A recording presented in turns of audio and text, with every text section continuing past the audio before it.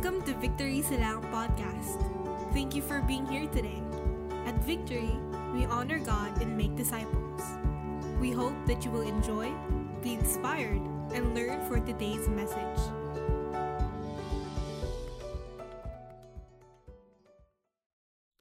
Good morning mga ka-faith liners, good morning Victory Silang, and welcome to our Sunday worship service. I am Ricky, I'm one of the leaders, and as you can see, andito po tayo ngayon sa Hacienda Designer Outlet Mall, at sa likuran ko po, yan po yung ating bagong center po. Okay, ginagawa na po siya ngayon, ongoing na po yung paggawa ng ating bagong worship po center. Okay, so thank you so much for joining us for this Sunday worship service. Okay, and this Sunday po, ngayong araw na ito, we will be starting a new series, no? And our new series is called po Trustworthy. You know, yun yung title ng ating series, Trustworthy, and we will understand, okay, and look deeper into the meaning of trustworthy in the character of who God is. Kung sino ba talaga si God at ano ba talaga ang ibig sabihin ng pagiging trustworthy ni God, no? Hindi yung tayo kung anong pagiging trustworthy natin, but it is on the character, on the nature of who God is. Yan po yung pagtitingnan po natin for the weeks to come. Because two-part po yung ating series. Mahaba-haba po itong series din. And we will be again studying po at the book of Isaiah and understanding the nature, the character, and the covenantal relationship that God has to His people. Okay, yun po yung pag-aaralan natin. Yun po yung nanamnamin po natin for this Sunday and for the next Sundays to come. Now, ang maganda lang kasi kay Isaiah, sobrang linaw ng revelation ni God to Isaiah. And when you come to read the book of Isaiah, you will come also to your senses the unrighteousness of the people, the sinfulness of the people. But more than the unrighteousness and the sinfulness of the people is the solution that God has offered and is offering to them every now and then. Sobrang clear po doon. So ito po yung nanamnamin po natin for this Sunday and the next Sundays to come. So our word for this Sunday is in Isaiah chapter 1 verses 12 to 20. So let us read the Word of God. In Isaiah chapter 1, verse 12 to 20, it says there, "When you come to appear before me, who has required of you this trampling of my courts? Bring no more vain offerings. Incense is an abomination to me. New moon and Sabbath and the calling of convocations I cannot endure. Iniquity and solemn assembly. Your new moons and your appointed feasts my soul hates. They have become a burden to me, and I am weary of bearing them. When you spread out your hands, I will hide my face from you. Even though you make many prayers, I will not listen. Your hands are full of blood. Wash yourselves, make yourselves clean. Remove the evil of your deeds from before my eyes. Cease to do evil. Learn to do good. Seek justice. Correct oppression. Bring justice to the fatherless. Plead the widow's cause." In verse 18 to 20, it says there, "Come now, let us reason together, says the Lord. Though your sins are like scarlet, they shall be as white as snow. Though they are red like crimson, they shall become like wool. If you are willing and obedient, you shall eat the good of the land. But if you refuse and rebel, you shall be eaten by the sword, for the mouth of the Lord has spoken." Thank you so much, Heavenly Father, for this word. Thank you so much, Father, that this word will not just only bring information to us, but this word will bring transformation to us. This word is enough for us to ask for repentance and to come to you. Holy Spirit, guide us as we study your word. Give us a clear understanding and instill to our hearts and to our minds how trustworthy God is, that His promises, that His word is always true. This we ask in the mighty name of Jesus. Amen. Okay. So mga ka-faith liners, yan po yung word natin. Mahaba-haba po siya. So kung titingnan po natin, no, yung background po ng ating text ngayon, it is with the unrighteousness, the sinfulness of the people. Nagsimula po itong lahat when God established and created po His covenant with us. No, yung bang si God ang nakipag-covenant sa atin, it is not us who asked for a covenant because God knows that iba yung nature ng tao. And God knows that if there is no God in man's life, then everything will be in turmoil. Everything will be in a topsy-turvy situation. Sobrang gulo. As in, sobrang gulo. Then God, because of His love, because of His mercy, established and created a covenant. Siya mismo ang nakipag-covenant. No? Sobrang amazing lang, no? Na yung God, yung Creator, ang nakipag-covenant sa atin. Ika nga, nakipag-contract siya sa atin. Instead na tayo ang lalapit sa Kanya, from the very beginning, it is God who plead. No? It is God who, ika nga, give way na talagang makipag-covenant siya. We cannot totally understand the mindset, no, yung and the thoughts of God. Bakit kailangan ni God makipag-covenant sa tao? Kung alam niya na sobra nating makasalanan, na kung alam niya na sobra nating sama, at kung alam niya na sobra nating tigas ang ulo, at wala tayong ibang gagawin kundi po to break the law, to break His rule. But instead, na kahit alam niya, ang ginawa ni God, stretching out His arms, created a covenant na para pong wala nang magawa yung tao. Ang sarap ng pakinggan na even though how sinful I am, there is always God who has a covenant. He established a covenant to me and to the people kahit gaano ka makasalanan. Ang sarap namnamin nun. And in this covenantal relationship, God is the hero. No? Siya po yung hero natin. Siya po yung tinitingala natin dito. Why?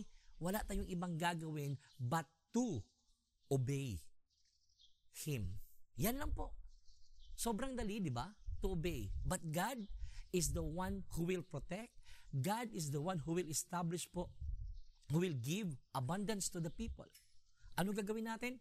It is to obey. Yun lang, sobrang dali lang. It's a 4-letter word, obey. But along the way, ang daming ginagawa ng tao. When God established for the covenant to the Israelites, God stretched out His arms to the people. Na-appreciate ng tao yon. Na-appreciate po ng mga leaders that time. But, nung nag-roll na po yung years, yung days, yung months, yung years, bigla nilang nakakalimutan yung covenant ni God sa kanila. Bigla nilang nakakalimutan yung mga promises ni God sa kanila. That God will protect them, that God will guide them, and God will bring abundance to them. And in Exodus, ang sabi nga ni God, my presence will go before you. Not just with you, but before you. Mauna ako sa inyo. But you have to obey. Ang sarap namnamin, ang sarap i-rest po yung assurance natin doon sa promise ni God. No? Palagi kong tinatanong sa isip ko no, yung statement na what is man that you are mindful of Him? No, God is so mindful to us. Because it is His nature. Because it is within His covenant that God is so mindful to the people. Because God wanted the people to establish relationship. Pero anong nangyari po sa case ng Israelites? There is always sinfulness. There is always unrighteousness. Kahit sinong leader po nila, from Abraham, then here comes a great leader, then Moses, then nag-raise ng mga kings kasi gusto nila ng mga kings, nag-raise ng kings, and then nakalimutan si God. Anong ginawa ng tao? Anong ginawa nila? Sinfulness. Anong ginawa nila? Unrighteousness. They disobeyed God. And hindi lang po simply disobeyed. Even po their hearts are now far away from God. Ito yung sinabi sa text natin. No? Ito yung sinabi sa text natin. Sabi dito in verse 12, when you come to appear before me, who has required of you this trampling of my courts? No? This refers to the personal attendance to them on the house of the Lord, in the tabernacle or in the temple. But, ang sabi dito, bring no more vain offerings. Bring no more vain offerings. Ano ba yung ibig sabihin ng vain offerings? Ito yung mga corrupt, mga empty or nothing po na ino-offer nila. Na instead of giving out to God yung puso, nagdadala sila ng sacrifices, pero grabe sila mag-pray, pero yung puso wala doon sa sacrifices. No? Parang lip service lang si God. Basta masabi ko lang. But they did not fully understand that God knows it from the very beginning. Iyon pang sinabi po dito. Ang sabi dito, there is an abomination. There is an abomination. That incense is an abomination to me. That incense po, ito yung halimuyak, no? Ito yung isang halimuyak or yung usok na may dalang halimuyak. Ito yung pag kinonsum na yung offerings nila, no? Ito yung pag kinonsum at na burning offerings, merong usok na lalabas at merong amoy. It is an abomination to the Lord. Instead na pleasing, ang sabi ni God, it is no more pleasing but now an abomination. Why? Because of your iniquities. No? You keep on sacrificing to cleanse your sins. But you keep on doing the same sinfulness and righteousness and again and again. And this abomination is being described, no, in Deuteronomy. Ano po yung mga activities doon? Homosexuality. Homosexuality is an abomination to God. Ano pa? Idolatry. Blemished animal sacrifices, because God wanted yung sinabi niyang pag nag-sacrifice ka, it must be perfect, without blemish. But we have Israelites in the story na nag-offer sila po, meron ng blemish. Hindi na po nila inilabas yung pinakapuso nila sa pag-offer ng sacrifices, kundi, basta mag-sacrifice ako. Kung ano lang ang meron dyan, isacrifice ko yan. And there is occult practices. Kasi meron ng mix. Nagmi-mix na po yung mga belief nila. There is prostitution. There is cheating, crookedness. Then being proud, being an arrogant leader or an arrogant person. Bribe judges, ritualistic offering. So these are an abomination to the Lord. And this was written po in the time of Isaiah and then practiced by the people. And if you will assess and look at our current situation, it is happening today. Sobra. Yung lahat ng abomination na sinabi ni Isaiah, makikita sa tao ngayon, makikita sa generation ngayon, makikita sa time natin ngayon. So hindi po magkaiba yung time natin ngayon sa mga pangyayari ngayon at sa time ni Isaiah. At alam na natin that it is an abomination. Right now we know what are those activities that are considered to be an abomination, that are considered to be not good in the eyes of the Lord, not good and not pleasing according to God.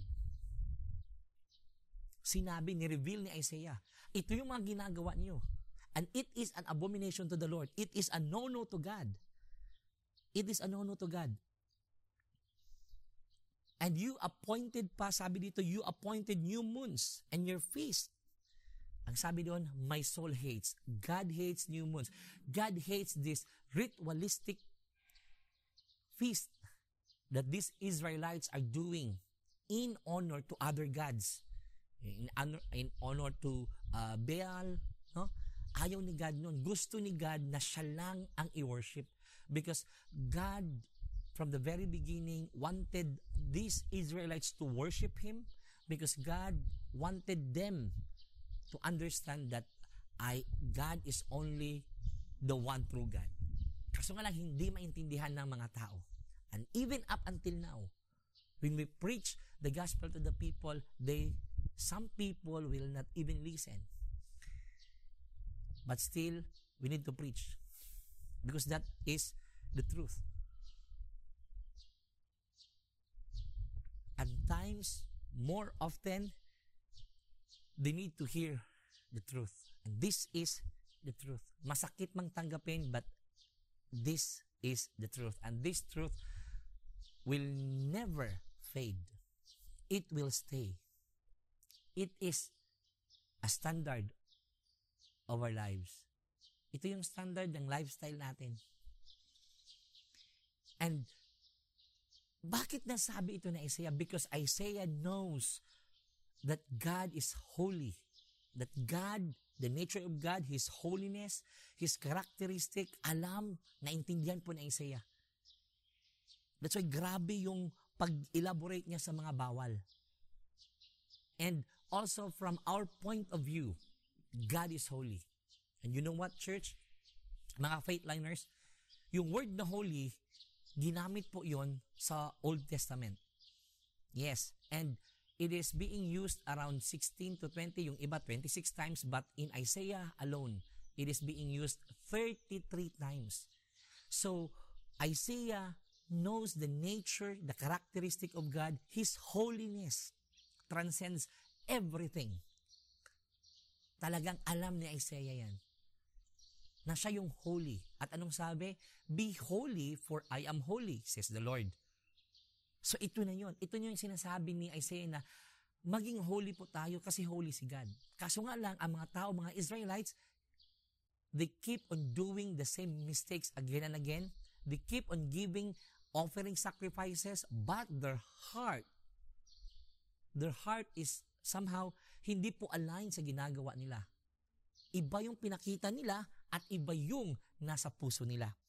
That's why in verse 15 it says there, when you spread out your hands, I will hide my eyes from you. And even though you make many prayers, I will not listen. Your hands are full of blood. And it is also a reminder to us Christians. No? It is a reminder to us Christians. While I was studying the Word, parang, oo nga, no? Puro tayo pray. Every now and then, we keep on praying. Ang tanong palagi is, what's in your heart? Ano yung ginagawa mo? Or baka may mga hindi ka pa ni-reveal kay God at hindi mo pa sinabi kay God yung mga past sins mo, yung mga sins mo, or you are still committing the same sins again and again. But sobrang comforting pag nag-pray ka. Kaso nga lang, after you prayed, babalik ka na naman sa dati. Babalik ka na naman doon sa mga sinfulness na ginagawa. This is not just for the Israelites. This is a wake-up call to us Christians. This is a wake-up call to all believers that it is not how many times you prayed. It is not nag-pray ka ng more than 10 times, nag-pray ka ng more than 2 hours in a day, but your heart is very far away from God. You keep on doing the same unrighteousness and sinfulness again and again. That's why even if you will spread out your hands, even if we will spread out our hands, and even if we will pray a very long prayer, God will never hear us. And what block that hearing capacity, and that our prayers will never be heard, that our prayers po are not heard by God and even po not answered, it is our unrighteousness. It is our sinfulness. So ano bang gusto ni God na mangyari? Bakit po ba ito sinabi ni Isaiah? Because that time po ang Israelites is in great turmoil. Grabe na yung unrighteousness, grabe na yung murders, ang daming nangyari. That's why sabi ni God, you keep on offering those bulls and rams and dove and sheep. And I don't want them. Ayaw ko na ng sacrifices. Bakit? Ang nasa puso ng tao that time is, okay lang nagagawa ko ng kasalanan kasi pwede naman ako mag-atone, pwede naman ako mag-sacrifice. And same as with us today. Parang, iba lang yung setting, iba lang yung setup. Tayo naman is, okay lang yung gagawa ako, mag-repent lang ako mamaya. Okay lang yung gagawa ako, mag-repent lang ako mamaya. Okay lang yung gagawin ko to, mag-repent lang ako mamaya. The same. But God But what God wanted us, through Isaiah, God wanted His people to repent. God wanted His people to obey. Not just by lips, but repentance that is from the heart. True repentance. True obedience. Alam po natin that obedience is better than sacrifice. So this is the nature of God. Ayaw ni God na kasi there is a covenant, ask lang tayo ng repentance, pero gagawin natin na naman yung ginagawa natin dati, asa tayo ng repentance. Ayaw ni God ng ganun. In fact, sabi nga natin palagi, God is trustworthy. Ang question palagi is, if God is trustworthy, then ano yung ginagawa natin? Bakit tayo palaging bumabalik sa dati? Bakit natin hindi manamnam yung word ni God? Church, it is not with our sacrifices that these sacrifices also will please God. No, it is with our true repentance. Yung repentance po na nagpapabago ng buhay natin. Hindi yung puro tayo sacrifice. Because the nature and the character of God, that God is holy. So, as His people, must be holy. Palagi ang inulit, paulit-ulit na sinabi po ni God at paulit-ulit na sinabi po ng lahat ng prophets. But, meron pong binigay na solution. May binigay po na solution si God sa atin. Grabe. Two-part solution. As in, two-part solution yung binigay ni God. And this solution is sobrang daling gawin. As in, sobrang daling gawin po ito, church. And alam nyo kung ano ito. No? Alam po natin ito. And the solution po is in verse 16 to 17. When Isaiah reasoned out everything, when Isaiah po presented everything, alam ni Isaiah ang unrighteousness, alam ni Isaiah ang mga sacrifices that are considered to be empty and abomination to God. Alam ni Isaiah na maraming tao, maraming Israelites that time, na paulit-ulit, and even po leaders na paulit-ulit gumagawa ng kasalanan. And they are praying, grabe mag-pray, grabe mag-sacrifice. Ang sabi ni Isaiah, so much with that. Because from the very beginning, God knows what is in the heart of the people. Because God will always look at our heart. We can, pwede natin siyang lukuhin po sa actions natin. Pwede tayong mag-raise ng sobrang hands natin dyan while worshiping the Lord. But ang tanong ngayon is this, church. What's the status of your heart? Ano ba yung nasa puso natin? So, anong sabi ni God? Two-fold solution. And church, ang sarap, di ba? God from the very beginning established a covenant. Walang magawa yung tao. Part of the sovereignty of God. But, because of the unrighteousness, sinfulness, nag-sacrifice, and God is what? Offering His hand, stretching out His hand to the people. Tapos, makakalimutan si God. Tapos biglang babalik when they makalimutan na si God. Pag sobra na nilang, when they are in a topsy-turvy situation, sobra ng gulo, they will cry out to God. God will hear them and God will rescue them. And then, after ilang years, babalik na naman sila sa dati. Then, meron sobrang gulong pangyayari. Then, the people will cry out again to God. Then, God help them. That's part of the covenant of God. Sobra. At anong sinabi ni Isaiah? Na solution na binigay ni God. It is God who made a solution. So church, ang sarap, no? Si God, nung create tayo, may covenant na. Kung anong gagawin mo, may covenant ka na. You are under covenant. Kahit anong gagawin po, you are under the covenant of God. That is within His sovereignty. It is very hard to understand and fathom it as of now. But the more you will trust and believe the Word of God, the more that this covenantal relationship word will have and will sprout deeper in your heart, and you'll have peace and assurance that God is real and God is true to His covenant. Sarap nun. Wala na tayong ibang ginawa, kundi magkasala na magkasala, paulit-ulit, si God pa ang gumawa ng solution. At anong sabi? In verse 16 and 17, sinabi dito, wash yourselves, make yourselves clean, remove the evil of your deeds from before my eyes, cease to do evil, learn to do good, seek justice, correct oppression, bring justice to the fatherless, and plead the widow's cause. Ayun lang pala yung gagawin natin.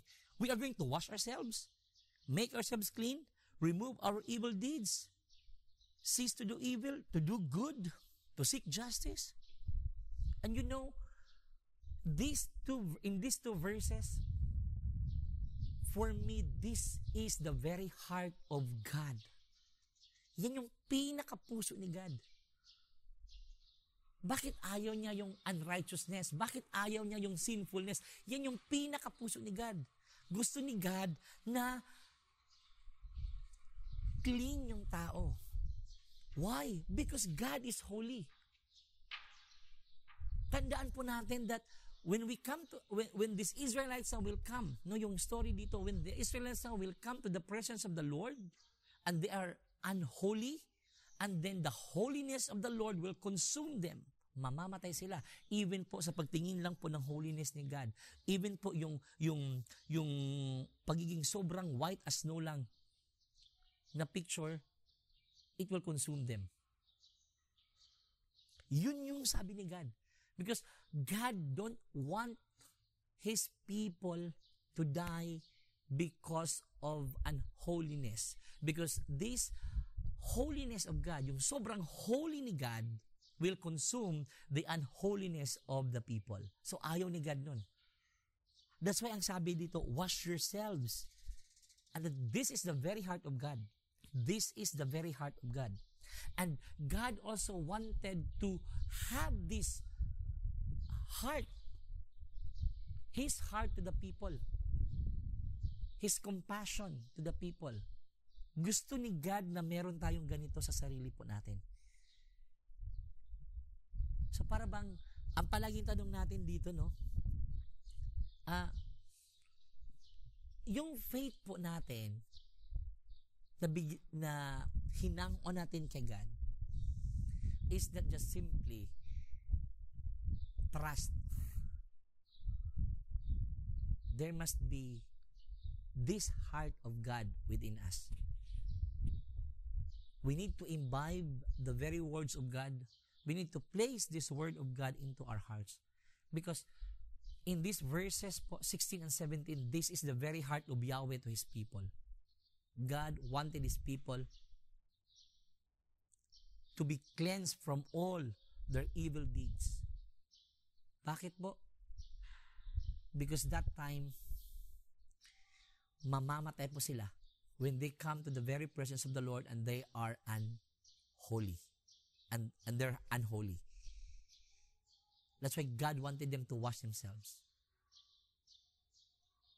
God wanted them to repent. Yun yung ibig sabihin ng wash yourselves. Yun yung ibig sabihin ng you cleanse yourself. Yun yung ibig sabihin ng remove your evil deeds. God asked for repentance. Kalahin mo nun, siya na nga ang nag-make ng covenant, siya na nga ang mag-protect sa tao, siya na nga ang nag-provide sa tao, siya pa ang humingi ngayon ng mag-ask you ng repentance. Mag-ask you ng repentance.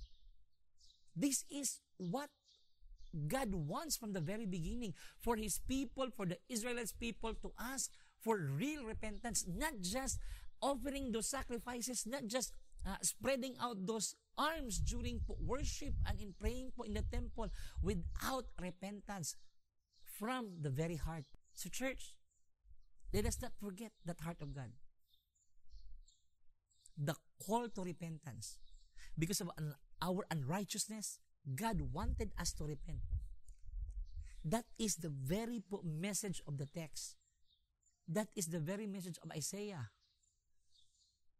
You repent, you ask for repentance, not just simply put those empty worships, not just those empty prayers that you utter to God, and you keep on doing the same old things again and again. Repent. Let us confess our sins to God and ask God to cleanse us, and ask God that His Holy Spirit will indwell within us. Yan po yung unang fold ng solution ni God. Repentance. And in verse 18 to 20, the solution, another solution. Anong sabi dito? Come now, let us reason together, says the Lord. Though your sins are like scarlet, they will be as white as snow. Though they are red like crimson, they shall become like wool. No? Para bang, tayo na. Pupunta na tayo kay God. Let us reason together. Parang nasa korte ka lang nito, no? Let us reason together. And ang sarap lang pakinggan, no? That even if you have your sins like scarlet, then you will be white as snow. No? Kung gaano ano ngayon paano ba describe na mga like colors ngayon, no? Na instead na pure white ka dapat, meron kang mga tint ng black, meron ka diyang mga black or mga ibang color, but God wanted His people now to be cleansed. The perfect white. It is by repentance that we can have that perfect white. It is by repentance and ask for that forgiveness of our sins that we can have that snow. Then we will be described as white as snow.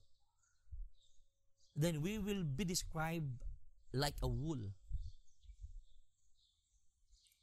This is an invitation to the Israelites. And also, this is also an invitation in our generation now. This is an invitation to us to come to God, to ask for repentance. To ask for repentance. Ang sabi dito sa atin. And in verse 19, there is a great picture in verse 19 to 20 na pinaint po ni Isaiah. Sabi dito, if you are willing and obedient, you shall eat the good of the land. But if you refuse and rebel, you shall be eaten by the sword. That's a great picture. But this picture is conditional. If you are willing and obedient, and if we obey, we ask for repentance, then there will be abundance. You shall eat the good of the land. From the very beginning, it is the very heart of God to give abundance to the people. From the very beginning. So church, we want abundance. We must be willing and obey the Lord. We must be willingly obey the Lord. But if we will not obey, but if we refuse and rebel, then we will be eaten by the sword. Then we will be devoured by the word of God. Yun yung ibig sabihin po dito. So ano po ang matutunan natin dito? That the character of God is unchanging. No? Gagawa ka ng mabuti, God is good. Gagawa ka ng masama, God is offering a solution. Then, when God offered a solution, you get the solution, then after ilang days or weeks, then you commit the same mistake, God is offering also a solution.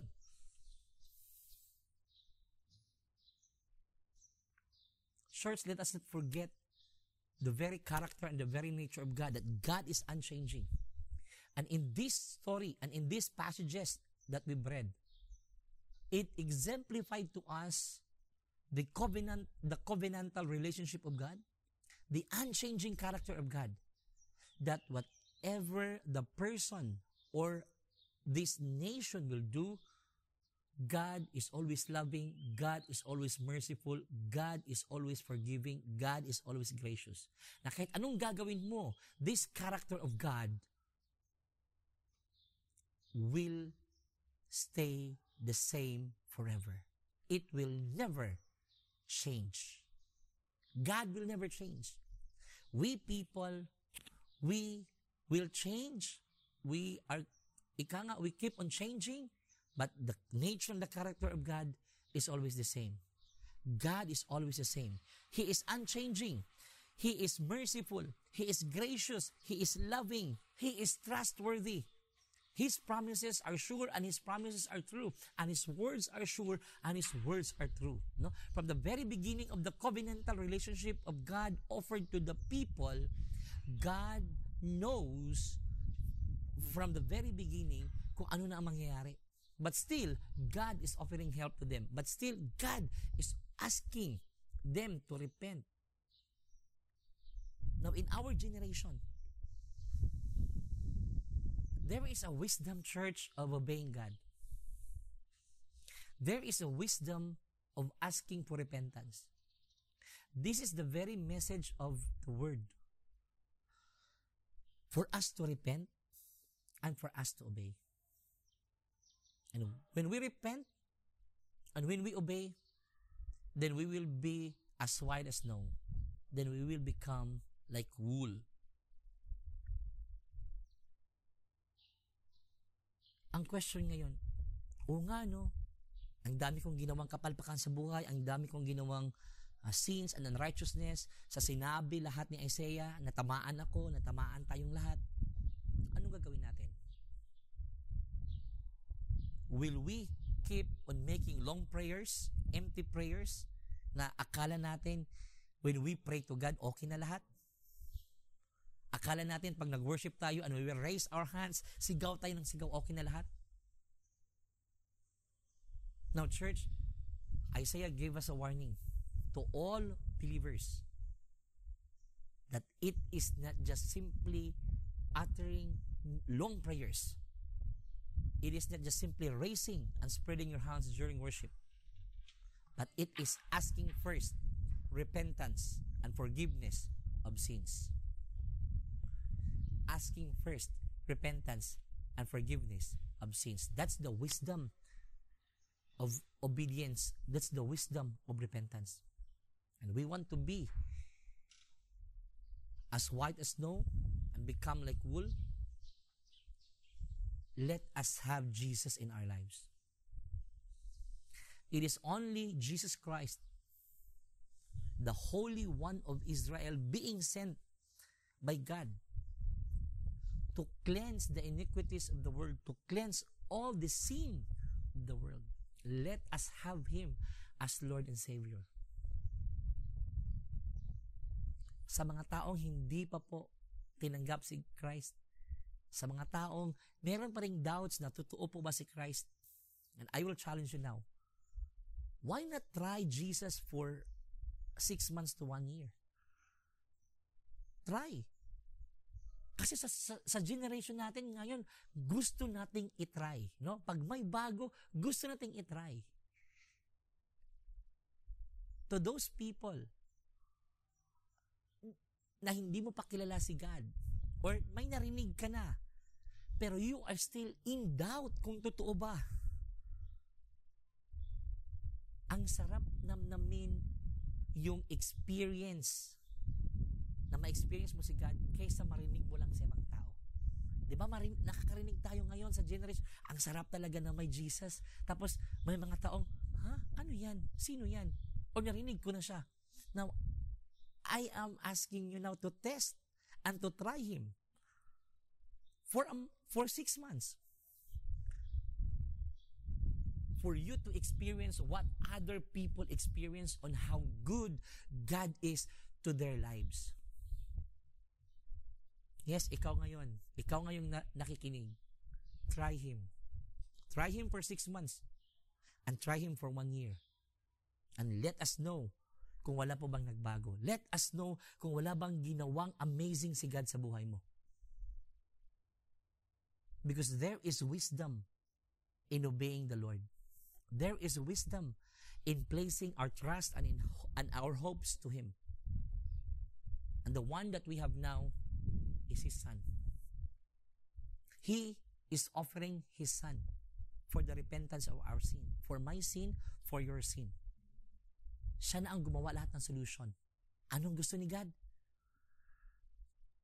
Have Him. Anong gusto ni God?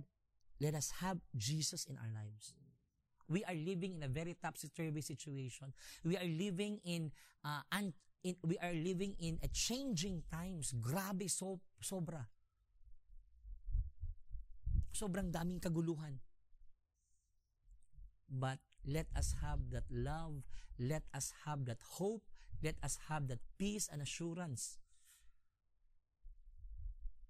And hang on to the promises, to the Word of God. Let us have Jesus. More than we can influence the world, and we want this world that we're living now to be okay, to be good, more than the influence. Let us sow love. Yun yung nakalimutan natin palagi. We want to influence them. But have you sown love? You cannot sow love if you did not experience that love coming from Jesus. So try Him. Try Jesus. Have that peace. Have that assurance. Have that love. And have the very heart of God. Let us have the very heart of God. Church, let's pray. Lord, thank you so much. Thank you so much, Lord, that you are trustworthy. Trustworthy of your promises, of your word. And that you are still enforcing the covenant to us. And it is not us asking you to have a covenant, but it is you in your very nature created a covenant. Because you know what will happen to the people without God in their lives.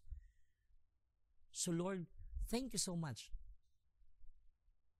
that you are trustworthy, that we can hold on to you, that we can hold on to your word, we can hold on to your promises, and that your promises are true because you are true, and that your promises will live forever because you live forever.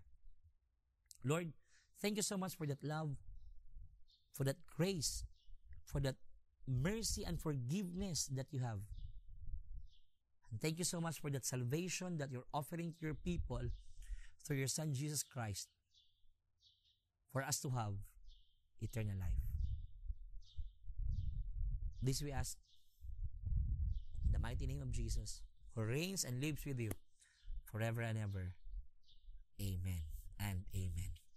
So thank you so much, church, for being with us this Sunday worship. Thank you so much. Have that peace, have that love, have that assurance of God, and have that heart of God. Thank you so much, and see you next Sunday. Thank you for joining us. You may visit our Facebook and Instagram at Victory Silang for more updates from us. If you have any prayer requests, don't hesitate to message us. If you also want to be connected with us, you can check out heylink.me/victorysilang. See you again next week.